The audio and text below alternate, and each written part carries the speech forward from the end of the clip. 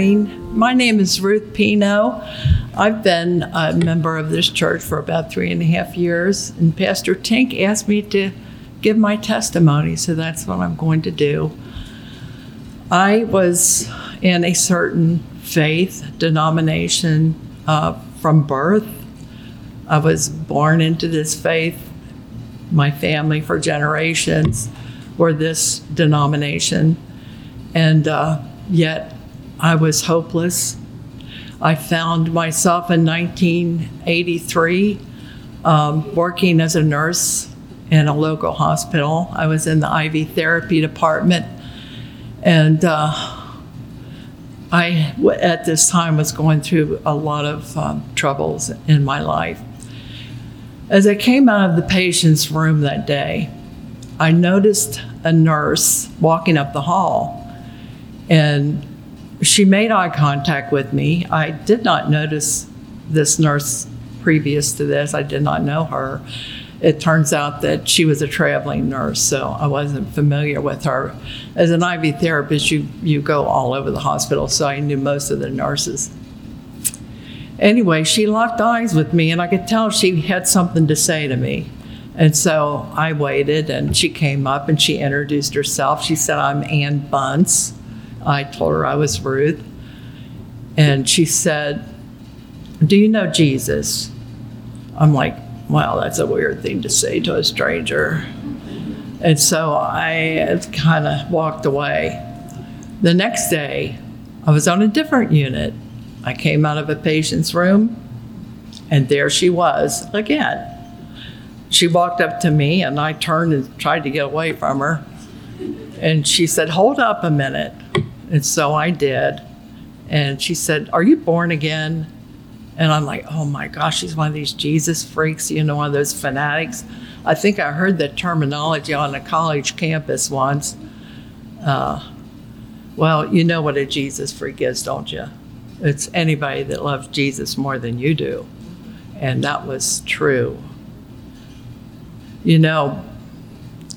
In 1 Corinthians chapter 1, verse 18, it says that the preaching of the gospel is foolish to them that are perishing. But to them that are being saved, it's the power of God. It says in Hebrews 4 that the word of God is sharper than a two-edged sword. It's piercing, dividing the soul from the spirit and the marrow from the joints. And it's a discerner of the intents of the heart. And in that moment, I knew that what she had was different than what I didn't have. Well, I went on my way. I thought about what she said. 2 days later, I see her. Now I'm really trying to hide in the laundry room or anywhere I can find. And she catches up with me, and she said, "Do you have a Bible?" And I'm like, "Of course I've got a Bible." And she said, "Bring it to work tomorrow. I'm going to show you in your Bible that you need to be born again." And I thought, my Bible doesn't say that. I know it doesn't. Because I had the Dewey version. It does not say that in the Dewey version. But I couldn't didn't know what I did with my Bible, because I was told from early on, don't read the Bible because you will misinterpret it and blaspheme God. So we had a family Bible, a big white Bible. It was sat on the table, and we walked around it like it was a holy relic, like it was the Ark of the Covenant. If you opened it, you would turn to dust. And that is the truth. We walked around, we dusted it, we took turns doing that. But I didn't know where that Bible was. By then I had my own family. But then my 2 daughters had been given a Bible at school just a couple days before. I thought, well, I know it's got to be that version because of where they went to school. So I brought that version in, and I paged her. I said, "I'm at lunch, come to my office." She did. And she opened up to the book of John 3. And she said, "I want you to start reading it." I meant to bring my Bible because I was going to read it to you, but I'll tell you the basic story, which I've read many times. So Nicodemus was a ruler of the Jews, and he came to Jesus in the night in this verse that I was reading.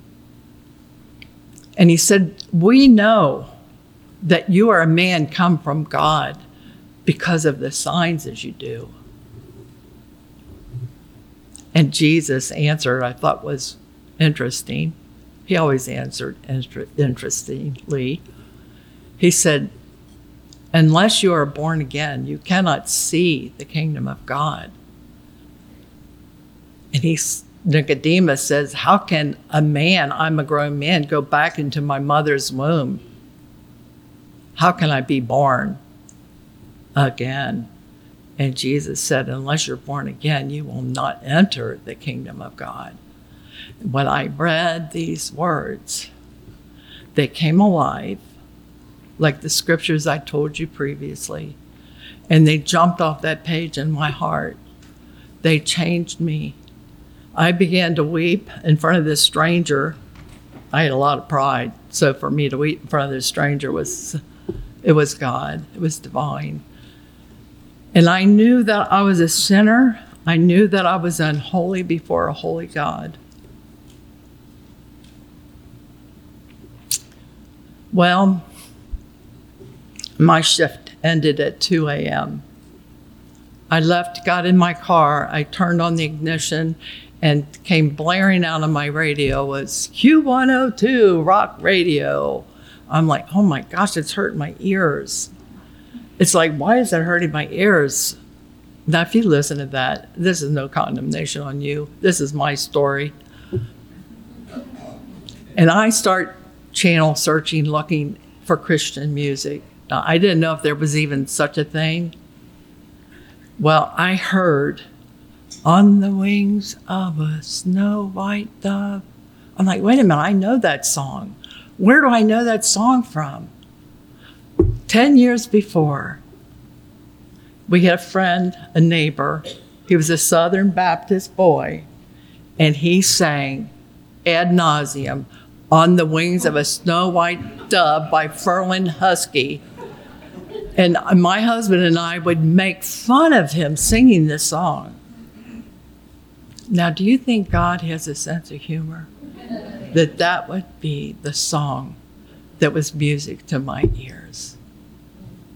That's my testimony. Thank you.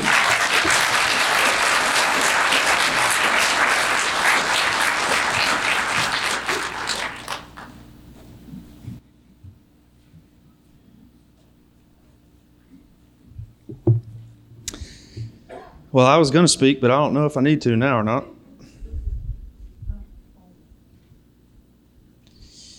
So for the next couple weeks, remember, we're going to speak about why we do the things that we do. And last week we spoke about why do we sing. And Ruth, thank you very much for your boldness in sharing that.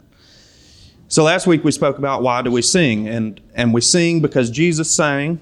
And we sing because there's an entire book of the Bible that is dedicated as a song book. That's the book of Psalms. And we sing joyfully because Jesus saved us and made us a new creation. So this week, as we have already started, we are going to discuss why do we testify. Now, if you're wondering what I mean by testify, let me give you a couple of relevant definitions. In the English language, to testify means to give evidence as a witness in a court of law or serve as evidence or proof of something's existence. I wasn't satisfied with the English, so I went to the Greek. And to better understand the word testify as it was intended in Scripture, the Greek lexicon pointed me to two words that essentially have the same definition. And those two words are martyreo and martus. Now, this is a quiz. Sarah, are you paying attention? This is a quiz. Does anybody remember the 5-syllable Greek word for goodness? Hit me with it. We can't hear you. Agathosune. Yep, I just wanted to challenge y'all. I knew you all paid attention.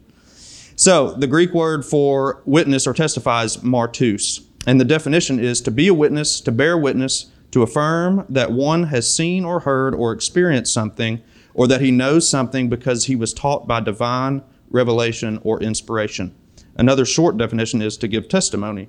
Another definition is to utter honorable testimony or to give a good report.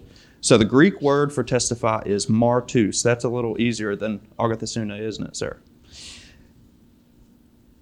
So the Greek lexicon said that martus and martyreo were mentioned 34 times and 79 times in Scripture. Now, why does this matter?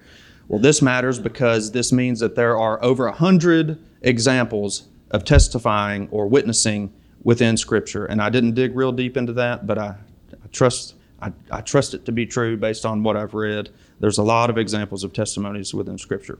And today we're going to look at a few of these examples. And the first example is actually a failure to testify that was given to us by Peter. Peter gave us this example of how not to testify in John chapter 18, verses 25 through 27.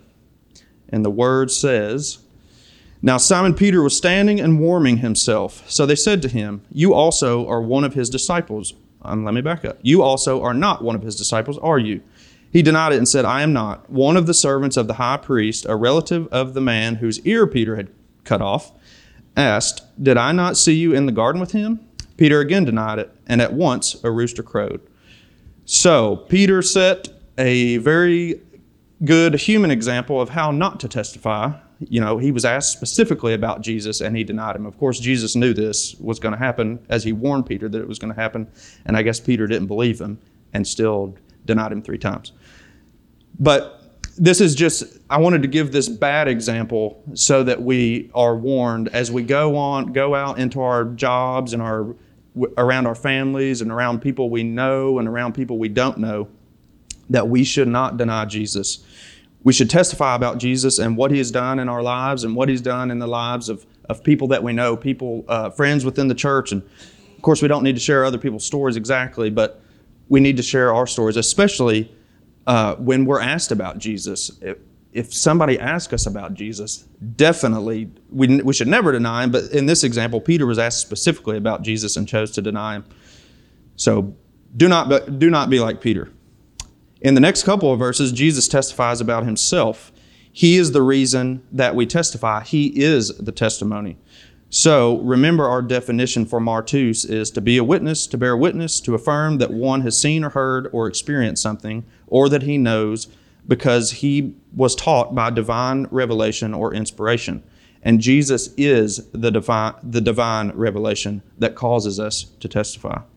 So in John chapter 18, verses 28 through 37, we see Jesus revealing the truth to Pontius Pilate, who would eventually order Jesus to be crucified. Then they led Jesus from the house of Caiaphas to the governor's headquarters. It was early morning. They themselves did not enter the governor's headquarters, so they would not be defiled, but could eat at Passover. So Pilate went outside to them and said, "What accusation do you bring against this man?" They answered him, "If this man were not doing evil, we would not have delivered him over to you." Pilate said to them, "Take him yourselves and judge him by your own law." The Jews said to him, "It is not lawful for us to put anyone to death." This was to fulfill the word that Jesus had spoken, to show by what kind of death he was going to die. So Pilate entered his headquarters again and called Jesus and said to him, "Are you the king of the Jews?" Jesus answered, "Do you say this of your own accord, or did others say it to you about me?" Pilate answered, "Am I a Jew? Your own nation and the chief priests have delivered you over to me. What have you done?" Jesus answered, "My kingdom is not of this world. If my kingdom were of this world, my servants would have been fighting that I might not be delivered over to the Jews. But my kingdom is not from the world." Then Pilate said to him, "So you are a king?" Jesus answered, "You say that I am a king. For this purpose I was born, and for this purpose I have come into the world, to bear witness to the truth. Everyone who is of the truth listens to my voice."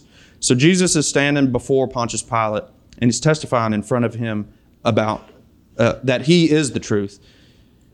He tells Pilate that he has come into the world to bear witness to the truth. And we know that this truth is that he is God in the flesh. He is the visible image of the invisible God, and he is the Savior of the world. That is the truth that Jesus was speaking to Pilate about. And in John 14:6, Jesus testifies before his disciples that he is the way, the truth, and the life, and that no one comes to the Father except through me. Again, Jesus is testifying about himself to other people. Here he has set for us a great example of who he is. He is the way, he is the truth, and he is the life, and no one comes to the Father except through him, just like Ruth said a moment ago.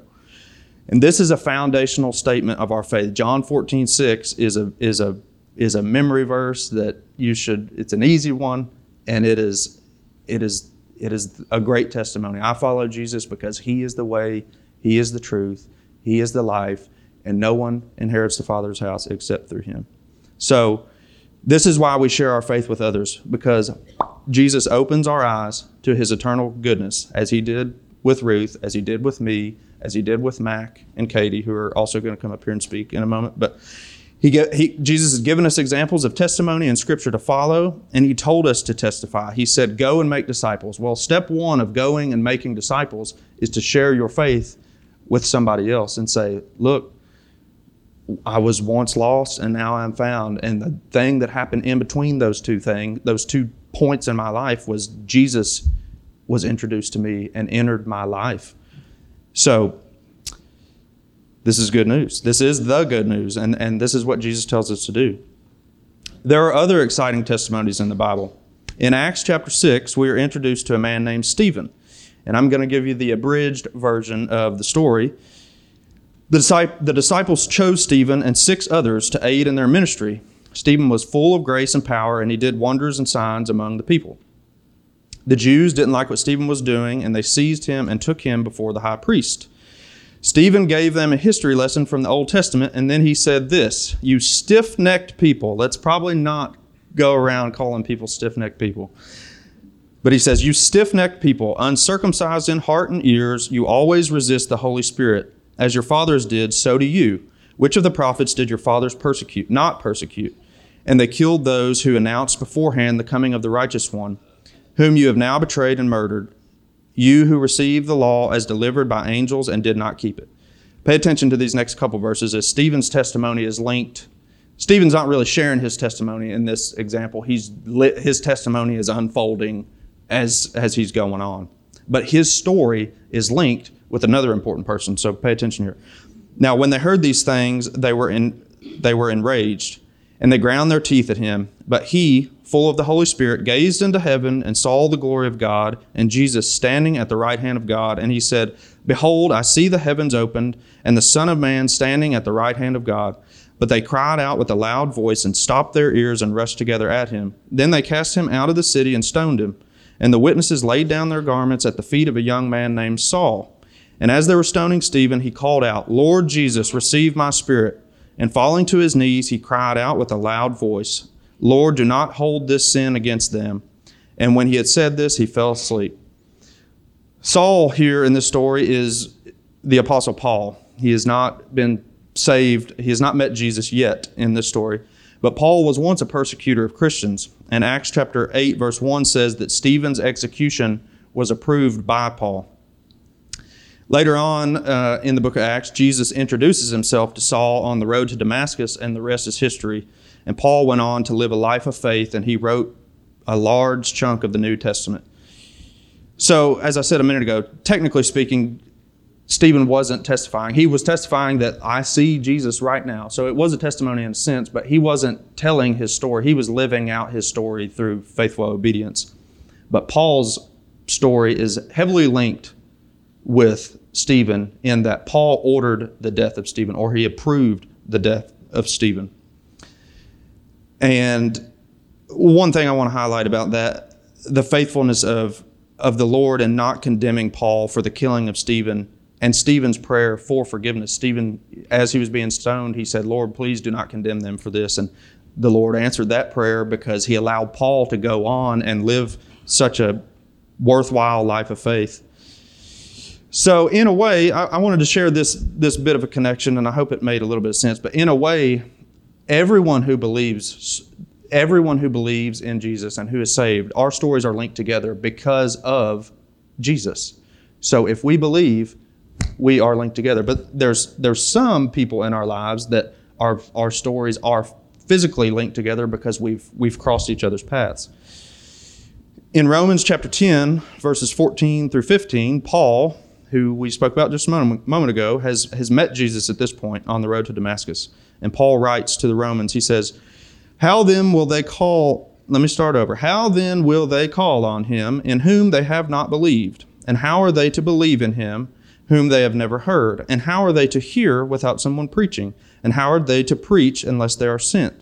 As it is written, how beautiful are the feet of those who preach the good news. Now, I don't often say this.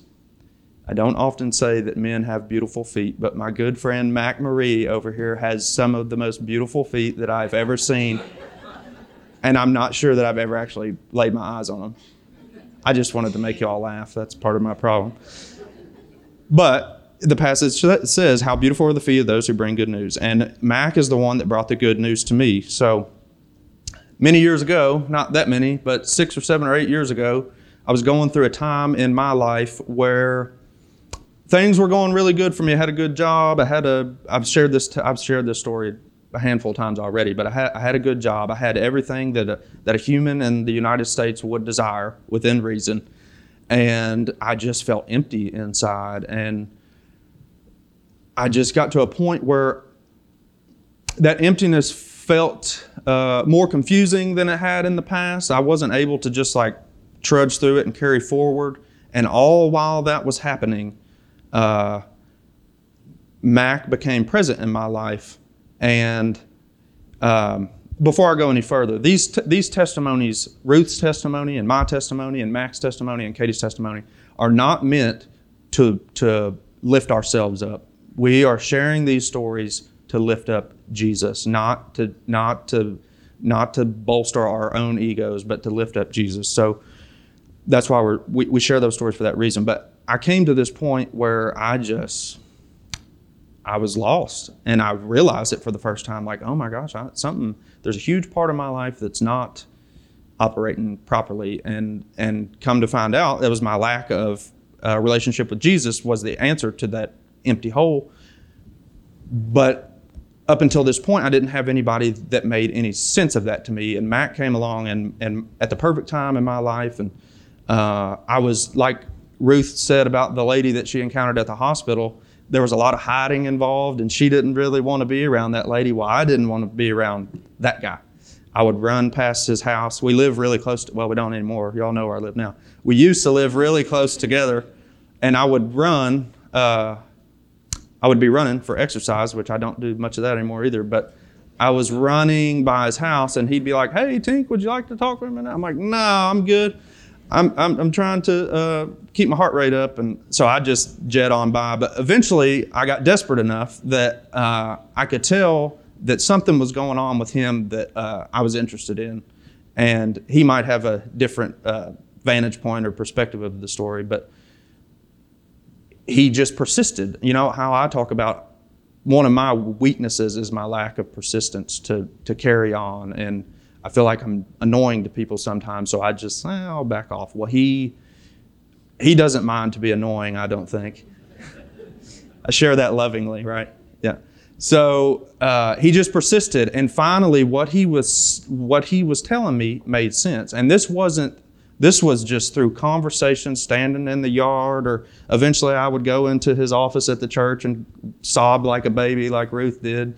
And I was the same way, like, why am I crying? This makes no sense. I don't cry about stuff.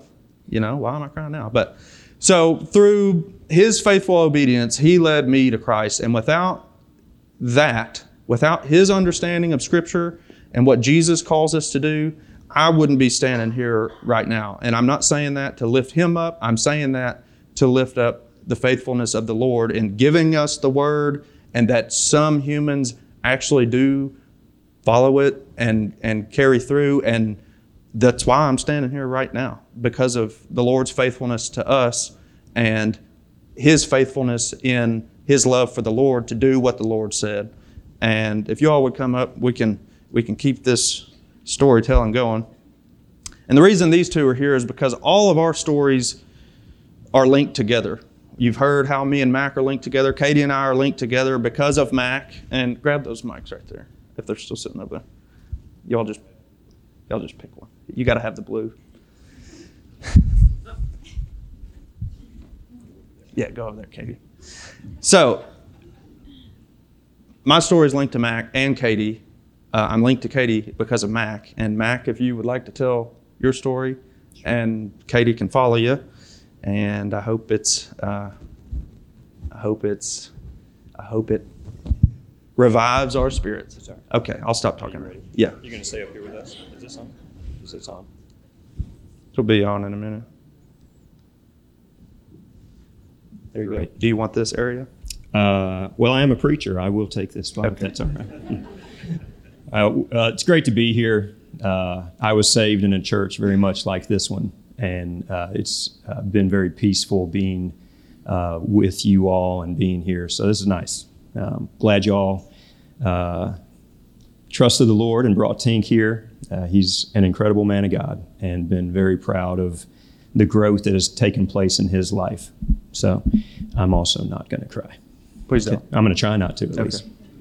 All right, so my story, TJ, where's TJ? Is he in here still? He's in the back. All right, TJ, man, you talked about the sovereignty of God, and without the sovereignty of God, most of us, all of us would not be here, especially Tink. When I was 7 years old, well, because I wouldn't have met you, and then we wouldn't have had this conversation. Northern Kentucky University brought us together. Yep. One of those times I was running by his house, I had an NKU shirt on. No. Don't. You're telling the story wrong. Oh, sorry. You and Heather were walking on Grundy Avenue, and Jenny and I were walking, and I was like, I need to start writing. You an NKU alum? And you were like, yeah, what's it to you? And I was like, we're together, man. Yeah. And he's like, we're not together. And we kept walking. But anyway, when I was a young child, I had a couple of traumatic things happen to me in 1 year's time. I saw things I shouldn't see. I was abused, and my parents divorced. And about 2 years later, my mom remarried a guy that moved us out to Phoenix, Arizona. So I was born in Louisville, love Louisville, still claim Louisville as my place. But I spent most of my childhood in Phoenix, Arizona. And my stepdad was an ex-Presbyterian minister and missionary. And by the time he became my stepdad, Jesus was a cuss word in our home. My mom was into New Age spirituality, so she'd put rocks and gems and stuff like that under my pillow at night when I had a headache, and all up until her death 2 years ago, she trusted in energy lines and those types of things, and so that's what I was raised in. And John Eldridge says that the devil wants to plant lies into our heart as young as he can. He calls them arrows, and these arrows penetrate our heart, and then they twist how we view life. And so those three traumatic things that happened to me about 7 years old started to twist my view on life. And then having a stepdad and a mom who were like, no, Jesus, those things also impacted that. So when I was a sophomore in high school, I got kicked out of school and didn't know what I was going to do. My stepdad was teaching English in Japan. My brother was playing football in Iowa, and it's just me and my mom. And she said, you got to move back to Kentucky with your dad. And so I did. Never saw any of my friends again. And it was at spring break. Never saw any of my friends again, and came to Kentucky. And Mr. Bowling stepped up to me in the hallway and said, you don't get 3 strikes here. You're out if you mess up. And I was like, whatever, Dean. But anyway, that's when I started going to church. Is that when you were still in the hood ornaments? That was in Arizona. Okay. That's not part of the testimony. Oh, sorry. But I was a punk kid, and my dad and stepmom took me in. And for my dad and stepmom, church mattered. Mostly the way that you looked mattered more than where your heart was at. But being raised not in church, I loved going to a church very similar to this. And thankfully they brought in a youth pastor named Jamie Ward. He's at a large church in Bowling Green now. Jamie came along and showed me something different about Jesus. And so when I was 18, I was like, all right, Jesus, if you're real, prove it. And I started trusting him with stuff. The first thing I said was, all right, take my language away from me. Took my bad language away from me. And he just slowly took things away over a 2-year span of time. And Jamie became the most important person in my life to me at that time, because everything Jamie said to me pointed me to Jesus. He just kept pointing me to Jesus, kept pointing me to Jesus. And so I end up going to Northern Kentucky University and getting involved in the Baptist campus ministry there. And they used to do summer missions. And they would give you like 3 options, put them in your order, and then we'd go interview. And so that year it was like Australia, Ghana, and one other place. And I was like, I'm going to Australia. I'd been to Russia, transformed my life. And so I went in for the interview, and they said, no, you're supposed to pick 3. And I said, God's telling me to go to Australia, so if you all don't pick me, I'm going to assume I heard him wrong. And so I was one of 10 people in Kentucky picked to go to Australia. 1 in 10 people picked to go to Australia. TJ, we're still on this sovereignty kick, okay? So we go to Dallas, and then I'm put over a team of people, and then we go to Australia. And it just so happens that my team was spread out all over the state of Queensland, if you've heard of Brisbane. And then me and another guy were the farthest into the outback than the rest of my team. We were 14 hours in a little town called Longreach, where a 12-year-old Katie, 12, right? A 12-year-old Katie was the oldest child of 3 in that home, and Chuck and I stayed in their home for 10 weeks that summer and ministered to them and ministered in the community and had a blast. It was an incredible 10 weeks. And so I come back. I have failures in life and in my own heart and all kinds of stuff. And I end up in Japan for 3 months, and I say, all right, Lord, if you still got something for me, I'm ready to go. I'll drop whatever I'm doing whenever you call me into ministry. I just kept running from ministry. I didn't want to be in ministry. People can hurt you, And so I end up going to a church in Frankfurt as a youth pastor because Jamie was there, and he was like, we're going to hire you and Chuck to be our youth pastors. And I said, okay, let's do it. And then a pastor came, and his words to me were, if I had a magic wand, you wouldn't be here. And I thought, all right, this is how this is going to be. I tried to get out of the job. I couldn't get out of the job. I couldn't find a job anywhere. And I ended up staying there for over a year. I met the love of my life, Jenny. I tell people that in a terrible storm, there was one ray of light that Jesus used to keep hope alive in me in ministry, and it was that woman right there. We dated and were married in 5 months, and we just celebrated 19 years and 4 kids and 2 grandkids, and it's been an incredible blessing from that 1 year in ministry, along with all the other blessings that God taught me through that pastor that was so hard on me. I love that man. So thankful that God kept me there. I ended up going to Danville and had an incredible ministry in Danville, and then I burnt out and felt like I was on my way out of ministry again, and Jamie calls and says, hey, there's a church in Springfield that needs a youth pastor. And I was like, I'm done with youth ministry. It's too hard. It's just too much for me. And he's like, you're going to listen to Troy and see what he says. And I was like, all right. So I go, and I've always believed that God wants you in a job or he doesn't. So I've never been stressed in an interview. If I don't get a job, it's because God didn't want me to get that job. If I get the job, it's because he wanted me to get the job, even if I didn't want the job. But I went anyway. And so Troy says, we're going to hire you. And I said, I think you're making a mistake, man. I think I'm on my way out of ministry. And he said, no, you're going to come here and get healed, and God will tell you what you're supposed to do. And I said, I'm glad one of us believes that, because I don't think I believe that anymore. And I've been there now for 14 years.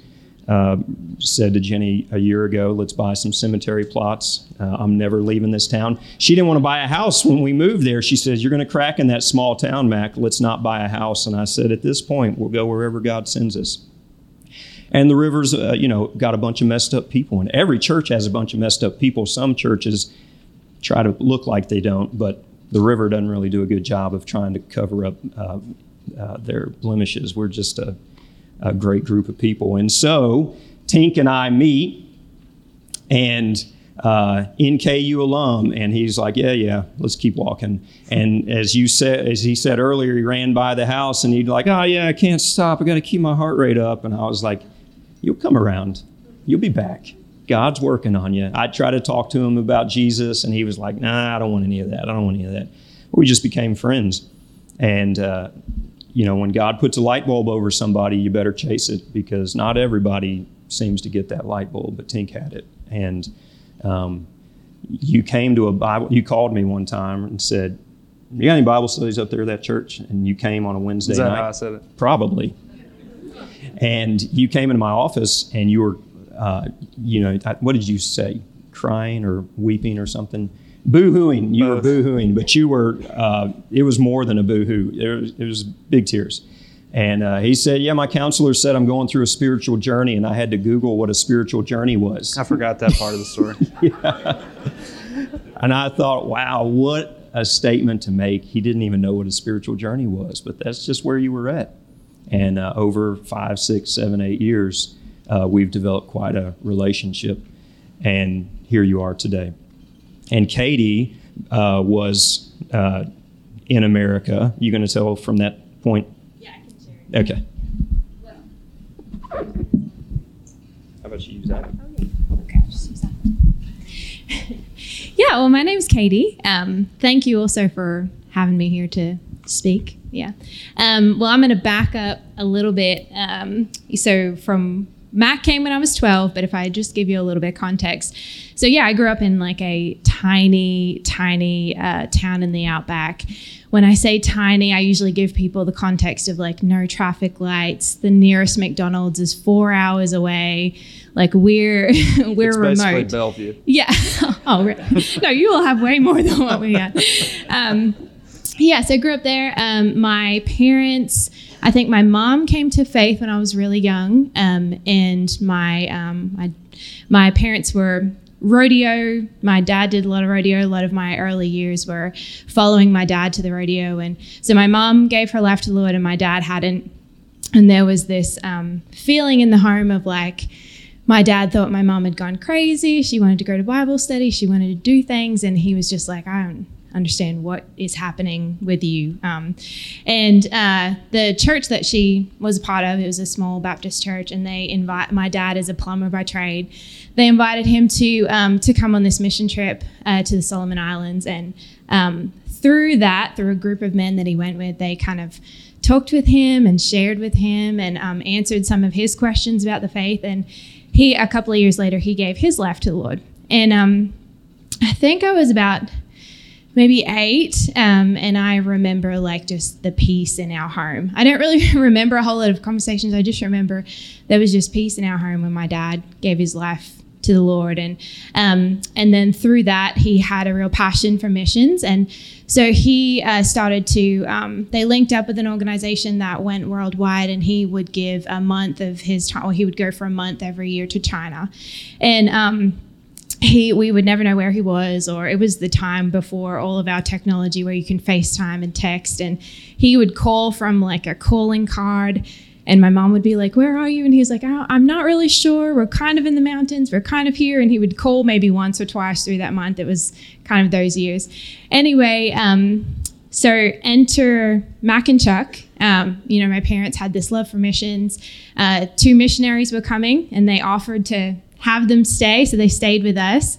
And at that time, I seriously I was 12, and I hadn't really given my life to the Lord. So while Mac and Chuck were there, I was contemplating this: why would you come all this way to our tiny town? Like, you come from America, we have nothing here. I was wrestling in my mind as much as you can at 12, like, why would you come here?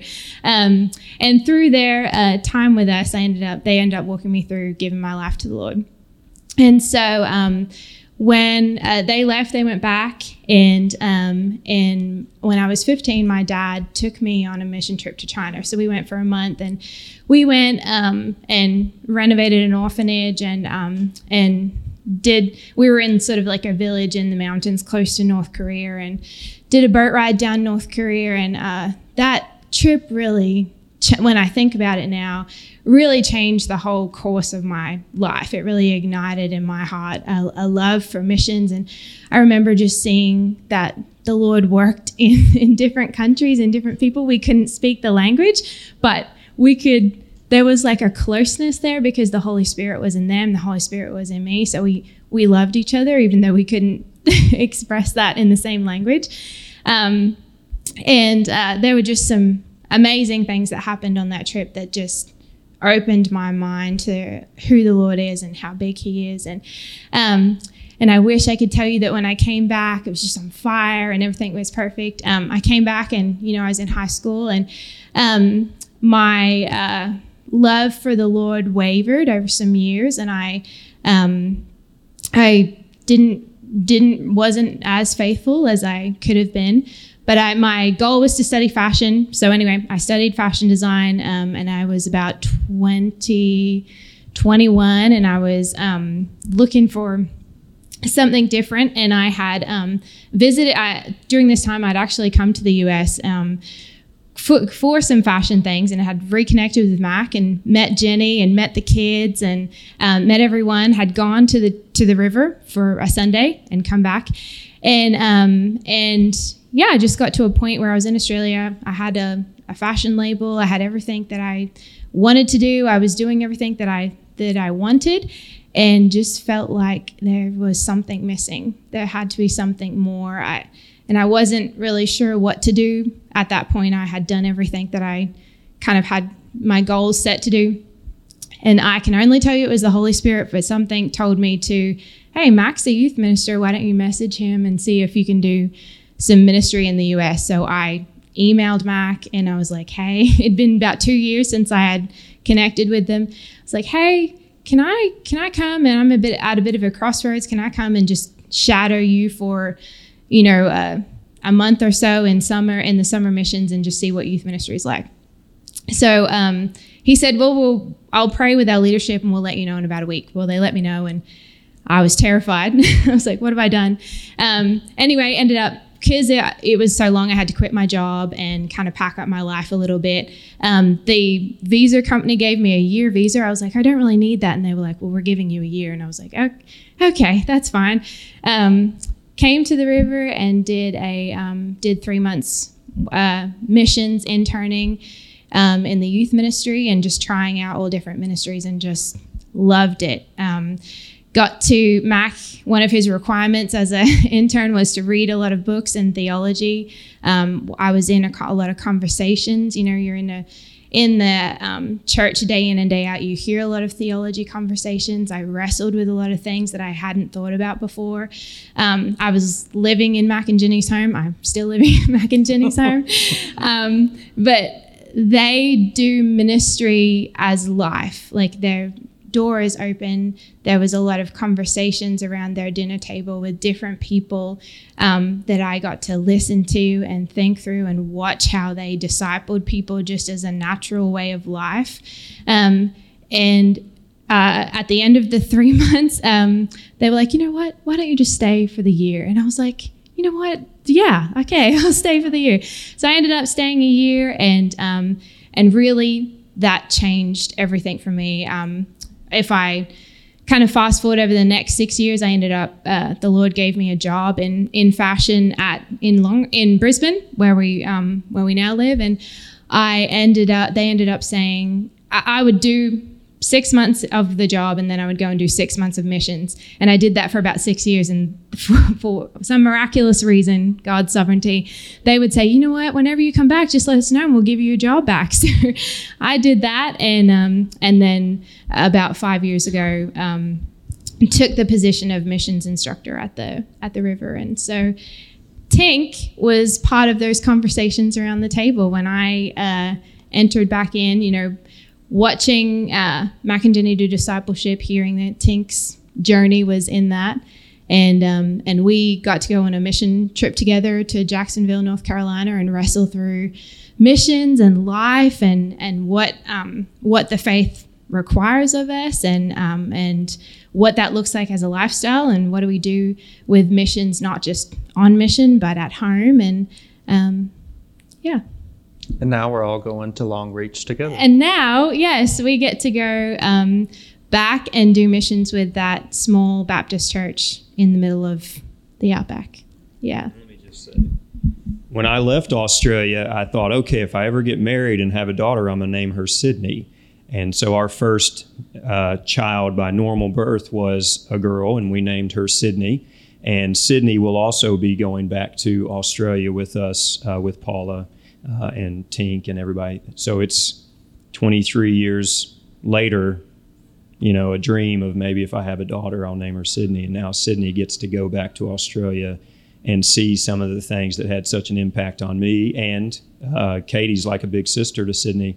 To be able to see where Katie came from, it's going to be cool to see Sydney go through that. And Sydney and Tink have quite a relationship. Both of my daughters love to squeeze Tink's love handles. And they're like great white sharks. There was a time where I didn't have those. Right. Well, you do now. Yeah. And so they'll come from out of nowhere and pinch his love handles. And so they've developed quite a relationship through. They've got strong fingers. Yeah, they do. Yeah.